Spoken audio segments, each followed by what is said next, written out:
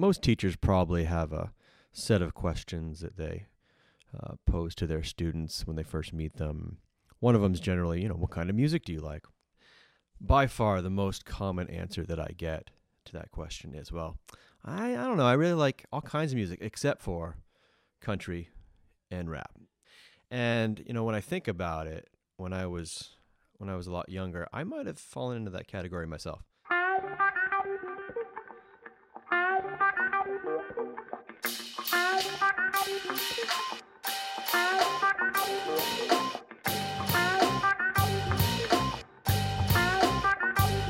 So I picked up guitar when I was 16 or 17 years old and was really into it, and decided to go to school for music, and I studied jazz at UNH. And I definitely, had an idea of what I wanted to do and what I wanted to play. I wanted to be a jazz musician touring the world, or in a funk group. I really liked that kind of music as well. And at the time, I was playing with few different bands, doing some funk music, some instrumental funk music, and some jam band stuff, very Grateful Dead, Fish-esque. It's kind of what I was into. But I never would have seen myself performing in a hip-hop band.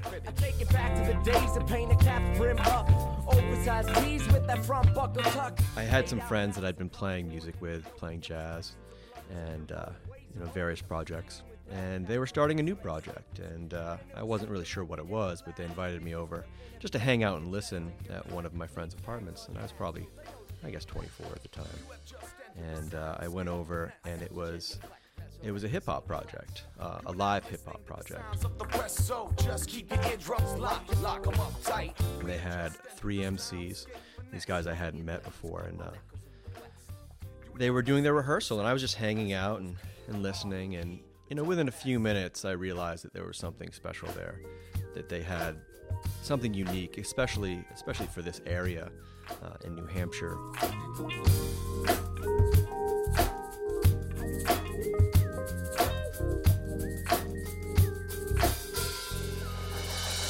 There wasn't a lot of hip-hop going on, and never mind, I guess, good hip-hop, but these guys were all very talented. And I immediately knew that I wanted to be part of the band, despite the fact that hip-hop wasn't really my thing. I didn't tell them that, of course. And they were pretty dead set on not having a guitar player in the band. They had a keyboard player, and they had this sound that they were going for, kind of like the Roots, I guess. Although the Roots had a guitar player. I don't know. So I just nagged them, and I nagged them, and I nagged them. The bass player was one of my best friends, and I just wouldn't let it go. And finally they gave in, and they said, okay, fine, you can be in the band. We have a show this Friday night. Just come. And I was like, well, I don't know any of the music. They said, well, do you want to be in the band? I said, okay, yeah. So I just showed up and set up my amp next to the piano player, and before every song I would just look at him quietly and be, hey man, what key is this in? And he'd tell me, and I would do my very best to create a part on the spot and make it seem like I wasn't creating a part on the spot, which is not the easiest thing, as it turns out, to do, but it is a good skill to have, kind of fake it till you make it type of thing. But I guess the moral of the story is that I find, as a musician, I guess as a human being in general, you want to be open-minded, and you want to allow yourself to be exposed to new things that you may not even think are your thing. By joining this band, I was able to play shows for thousands of people. We actually gained some notoriety, and we did some tours, and we were able to open up for acts that were some of my favorite bands at the time and still are. Bands like Soul Live and Parliament Funkadelic, Robert Randolph. We went on tour down the East Coast with a rap icon named Slick Rick, something I never thought I would have done.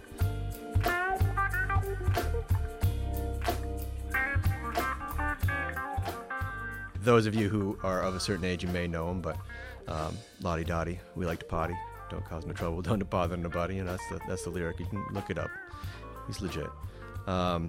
So yeah, that's my story, and I think that I never thought I would have been in a band like that, and And by doing so, as I said, I was able to have a lot of great experiences, meet a lot of new people, and learn how to be a better musician and put on a show.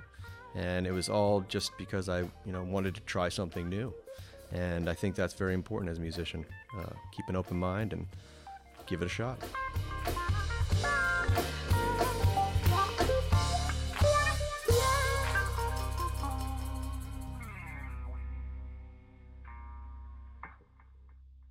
That was PMAC guitar instructor Jim Dozet talking about how sometimes as a musician we end up in places we might not expect.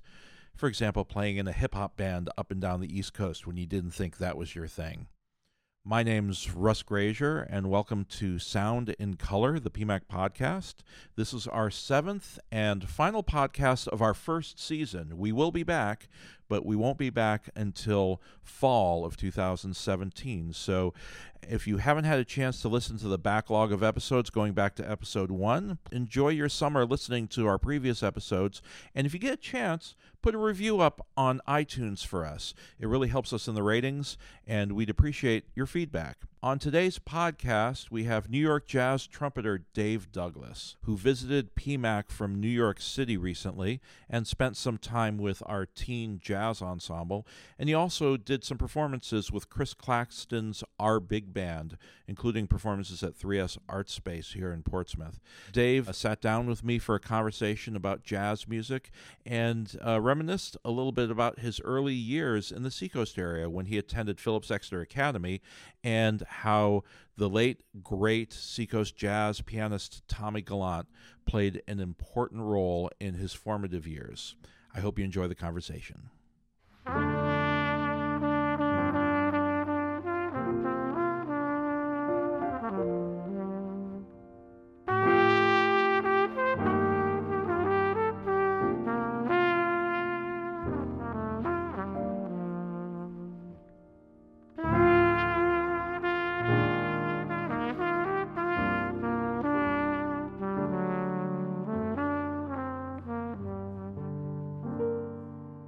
So this morning we have Dave Douglas with us here at PMAC.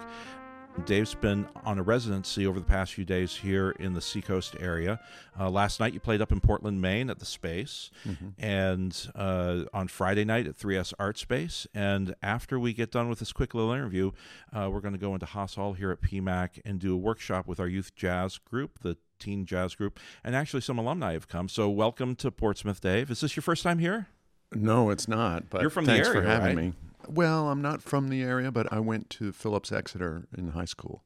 Okay. And so I was over there my junior year. I did a year abroad in Barcelona, which changed my life. But Exeter was a big, important thing for me. And did you play a lot of music when you were at Exeter? A lot, yeah. And there was a great teacher named Tommy Gallant, who you probably knew. Piano player. I knew Tommy very well. Yeah. Tommy, actually, when my wife and I were married, we had Tommy's band play at our reception. Great. And one of my great memories is that he said, well, what do you want us to play? What type of music? Do you have a song list? And I said, play what you guys love to play as long as people can dance. And they played for 2.5 hours, I think, and did this great set of dance music. A couple sets, and at the end they were so appreciative because they just picked what they wanted to play, and because the music was so energetic and so much fun. But my other Tommy Gallant story, and I want to hear your Tommy Gallant story, but my other Tommy Gallant story was he was the first person I ever played on a pro bandstand with when I was 16. He used to have a Sunday night gig at the Press Room here in Portsmouth that he did for years, and I used to go with my father on Sundays to hear all the artists coming through town. My dad would bring me down, and I was going to go to Sims at UNH, and I needed to get a recording for a scholarship application, and I had told Tommy this during a break one night, and he said, bring your saxophone down next week, bring your recording equipment, we're going to play. Great. So I opened the set the following week and recorded a couple tunes with him and Jim and Les Sr., and he was just such a kind, giving musician. Yeah. You know, what's your memory of He Tommy? was great. Well, I mean, I was working with him when I was 14, 15, and, you know, I didn't realize till later how special that was. Yeah. All the information that he gave me and the welcome. I mean, PEA can be a pretty strict place. And I was, you know, pushing against the boundaries of what one was allowed to do there. And whenever I would get into a class with him, I just felt like this is where I'm comfortable.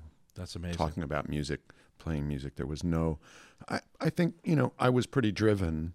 Mm-hmm. So for him, it was probably fun too, to have a kid come in and, be showing him Herbie Hancock records and Bill Evans records and working on standards. And it was something really special. And the lessons that he gave me about how to think about jazz voicings and chord movement and tunes, that still stays with me. That's a profound effect that I think he had on not only a lot of students, but the entire Seacoast area. Like everybody I talk to up here definitely has some kind of influence. And so, to be here talking to you on the podcast at PMAC, I think that education in any arts, but in music and improvisation in particular, it's such a powerful thing for young people, and they should be exposed to it, and they're open to it. And in so many communities, it's just not happening anymore. Yeah, it's interesting. One of the things that we feel allows a place like PMAC in our community to be so strong is that there's strong support for the music within the school system. And it was interesting when we started a school like this that some people had this perspective that, you can do this better than the school can, or if the school can't do it, you can do it, which is such a misinformed approach. I believe that the communities that have really strong supported community school programs in the public schools tend to give birth to places like PMAC and have them in their community because the community has such a belief in the arts. And we're very lucky here in Portsmouth to have that type of community. I know there are places probably where a void is filled by a community music school, but I think that symbiotic relationship between the schools and a community center can be really fruitful for young musicians. Absolutely. I think it also needs to be remarked that there's usually a few great, inspired, persevering individuals in the community that make that happen, whether it's in the school or in the after school or in an independent organization. I mean, it really, somebody has to decide, yes, this is important, and really, put their shoulder to the wheel and get the thing moving. And that is wonderful. And actually, when you see the success of a program like that, everybody else in the community starts to buy in because they go, we have the best band in the region. Oh, totally. And you got to work with one of those inspired, really driven individuals this past week, Chris Claxton, who's on our faculty. Yeah. Chris is quite remarkable, I think, and it's always been a joy to make music with him, to play with him, but also to get inside of his head about how he approaches even programming a weekend like this. So you came to town, and Chris's vision was not let's get Dave Douglas to come to town and play a gig. Chris's vision was let's get Dave Douglas to come to town and maybe play some music that he doesn't get a chance to play all the time with a big band, and also bring him around to the local schools, both the colleges and the community center, and have you interact with the students in the area. And what's that experience been like for you? Well, speaking as an artist who travels around the world and is also involved in education and composition, and I run a music company called Greenleaf Music that releases all my albums and sheet music and my podcast, and I run an independent nonprofit trumpet festival in New York for new emerging artists, and I have to say that this model, the way Chris approached it, is sort of the way that I prefer to work. Because I think if I go to an interesting part of the country and I don't get to meet anybody, I mean, I meet them at the shows, and I always go out after the concert and definitely talk to people and see what people are talking about. But I think that, to have an interaction, not just with students, but with the people who are operating these kinds of programs, that's really enriching for me. And I teach composition and improvisation and musical citizenship from the perspective of every time I talk about this, I have to learn something new. Oh, of course, that's like wonderful. There's a selfish interest in there. because you never stop growing as an artist. And That's right. so anything that I say to a bunch of young musicians has to be something that I reconsider in my own work. The music that you've been playing this week, the big band arrangements that you've been working with, do you get to take those out that often and play them, or what are the typical scenarios where you do get to play that type of music? Because it's unusual to have a big band, I think, these days. It's unusual to have a big band, and when I started writing for big band, my goal was to not have a big band. Yeah, yeah, Because it's a thankless task. It's a lot of organizing. Yeah. It's a lot of people. It's very difficult from a resources standpoint to put it together. yep. And it's a really unique format. I mean, I for years never wrote for big band because big band is like, well, you could say, for me, quintet, trumpet, tenor sax, piano, bass, and drums. Yep. It's like for a classical composer writing for string quartet. Yes. It's just, that's your home base. Yep. And that's where for a lot of people. Oh, yeah. For me, that's what I've found. Mm-hmm. I constantly come back to that format.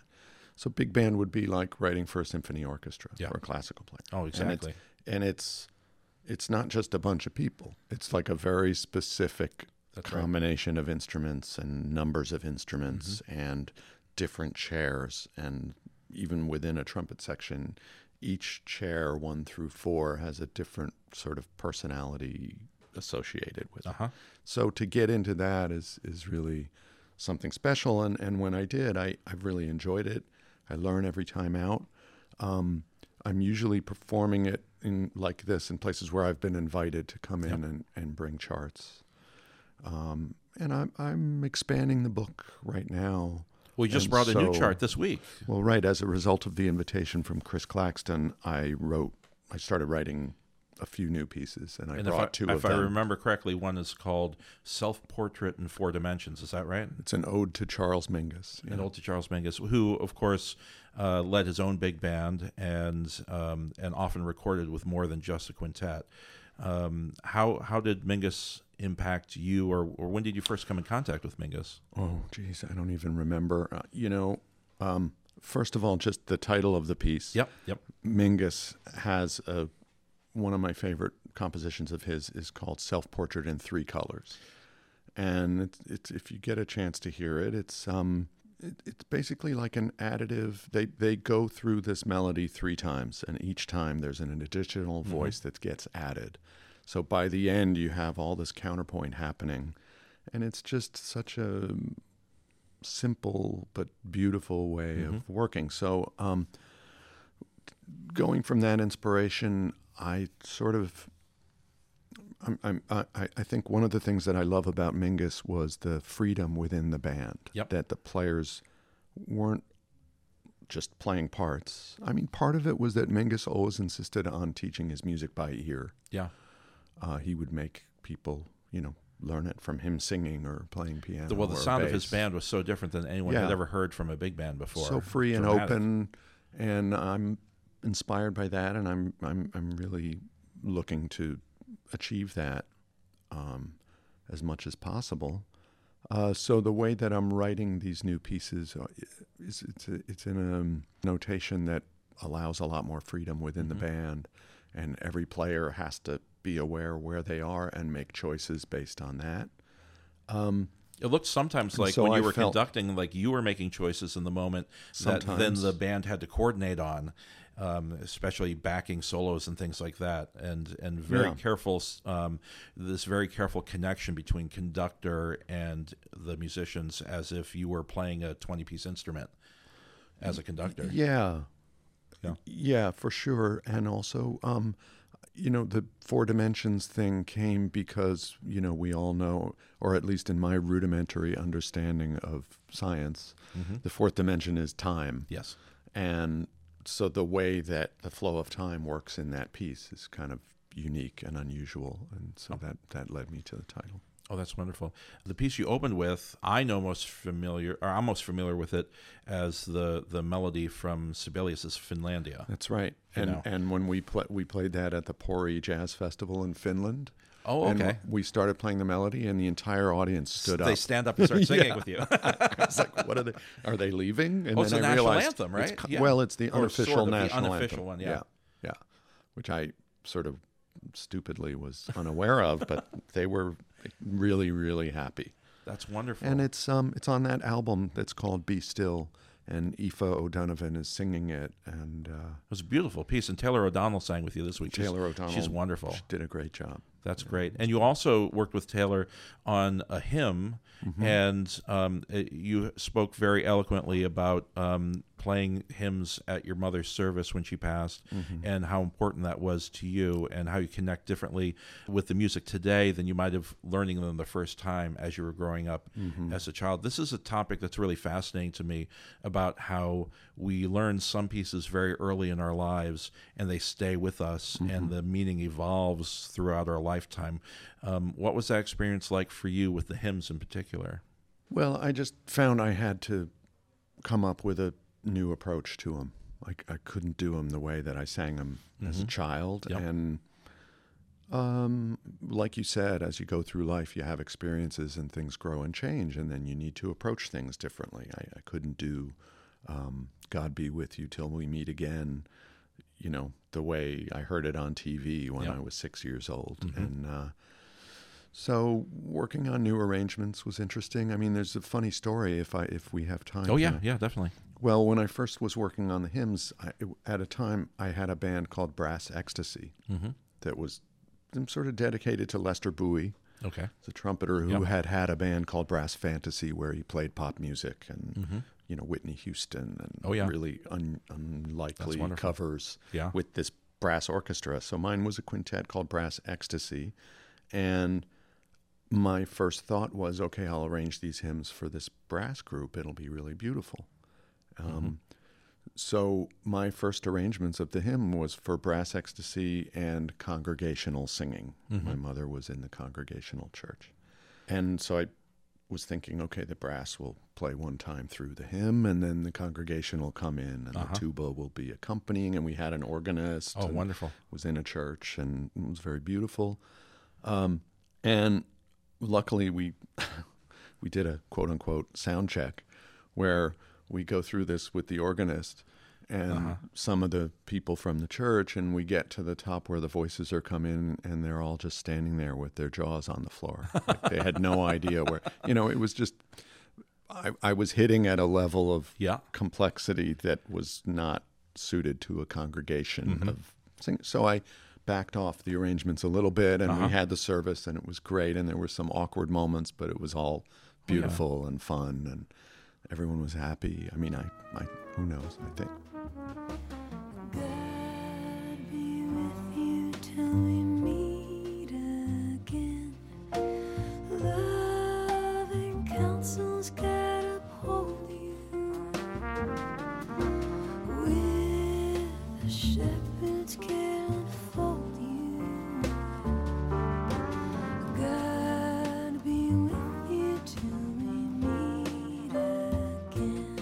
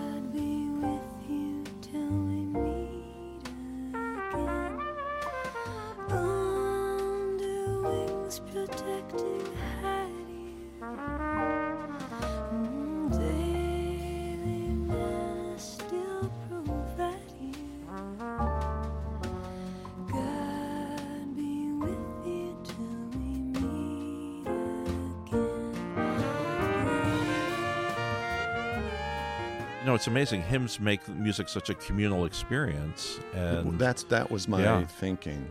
exactly. But it was interesting because after that experience, I thought, okay, how would I record these hymns? And some months went by where I was toying with them, and I was forming this new quintet at that time with John Arabigan and Matt Mitchell, Linda O, and Rudy Royston. And just by coincidence, I was invited to this collaboration of bluegrass musicians and jazz musicians in Colorado. And that's where Aoife O'Donovan was, and we were playing some of her music and some of my music, and some people like Greg Garrison and John Gunther and Matt Flinner, the great mandolinist. And Aoife is such a great, as you heard on the records, a beautiful singer. And so we were just talking on the side, and I said, I'm really struggling trying to do these hymns. And she said, I love those hymns. That's where I grew up. That's my wonderful. home base. So we started, and then that became, I was like, okay, it's going to be my quintet with Aoife as a guest. Oh, fabulous. And that's how the whole thing came about. Wonderful.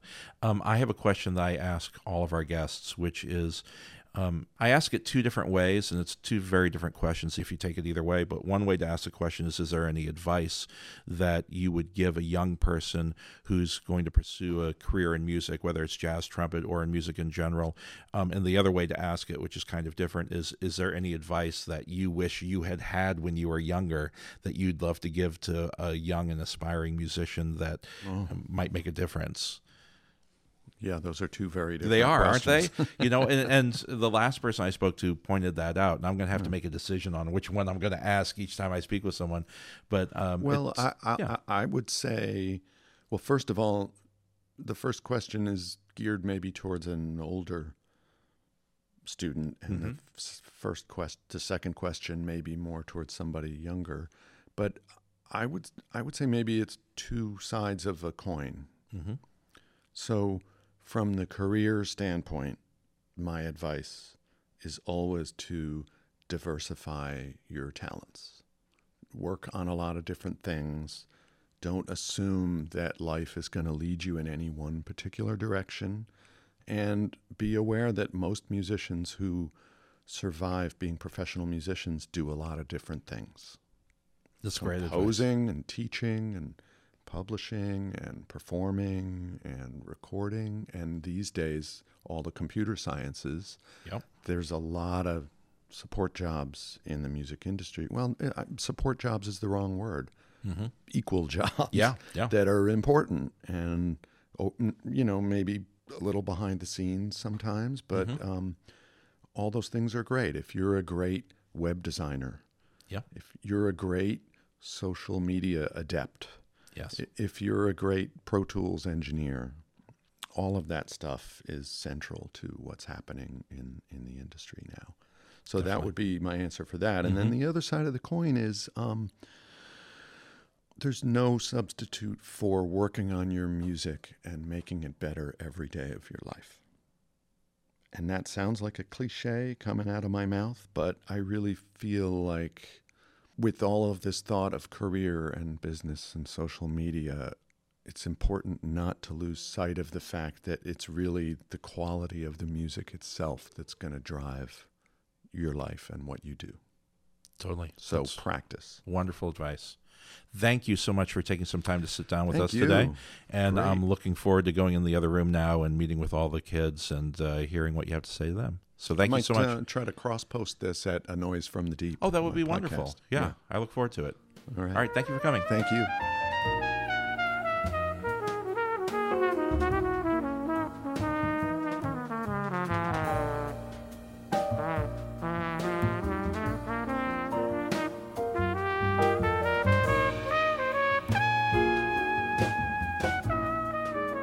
Thanks for joining us today on Sound in Color, the PMAC podcast. On today's episode, you heard Soundscape Finesse by The Press Project featuring Ioka, and that is actually the hip-hop band that Jim Dozet played in. He's on that recording, and he toured with them down the East Coast earlier in his career.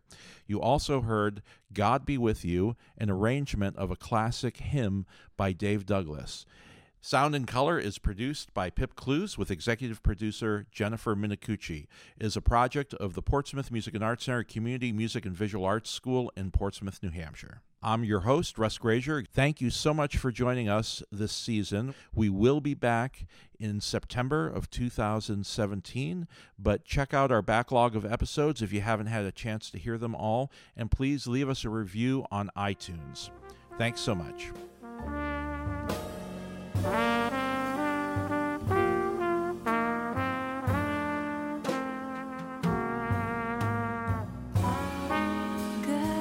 be with you till we meet again. When life's been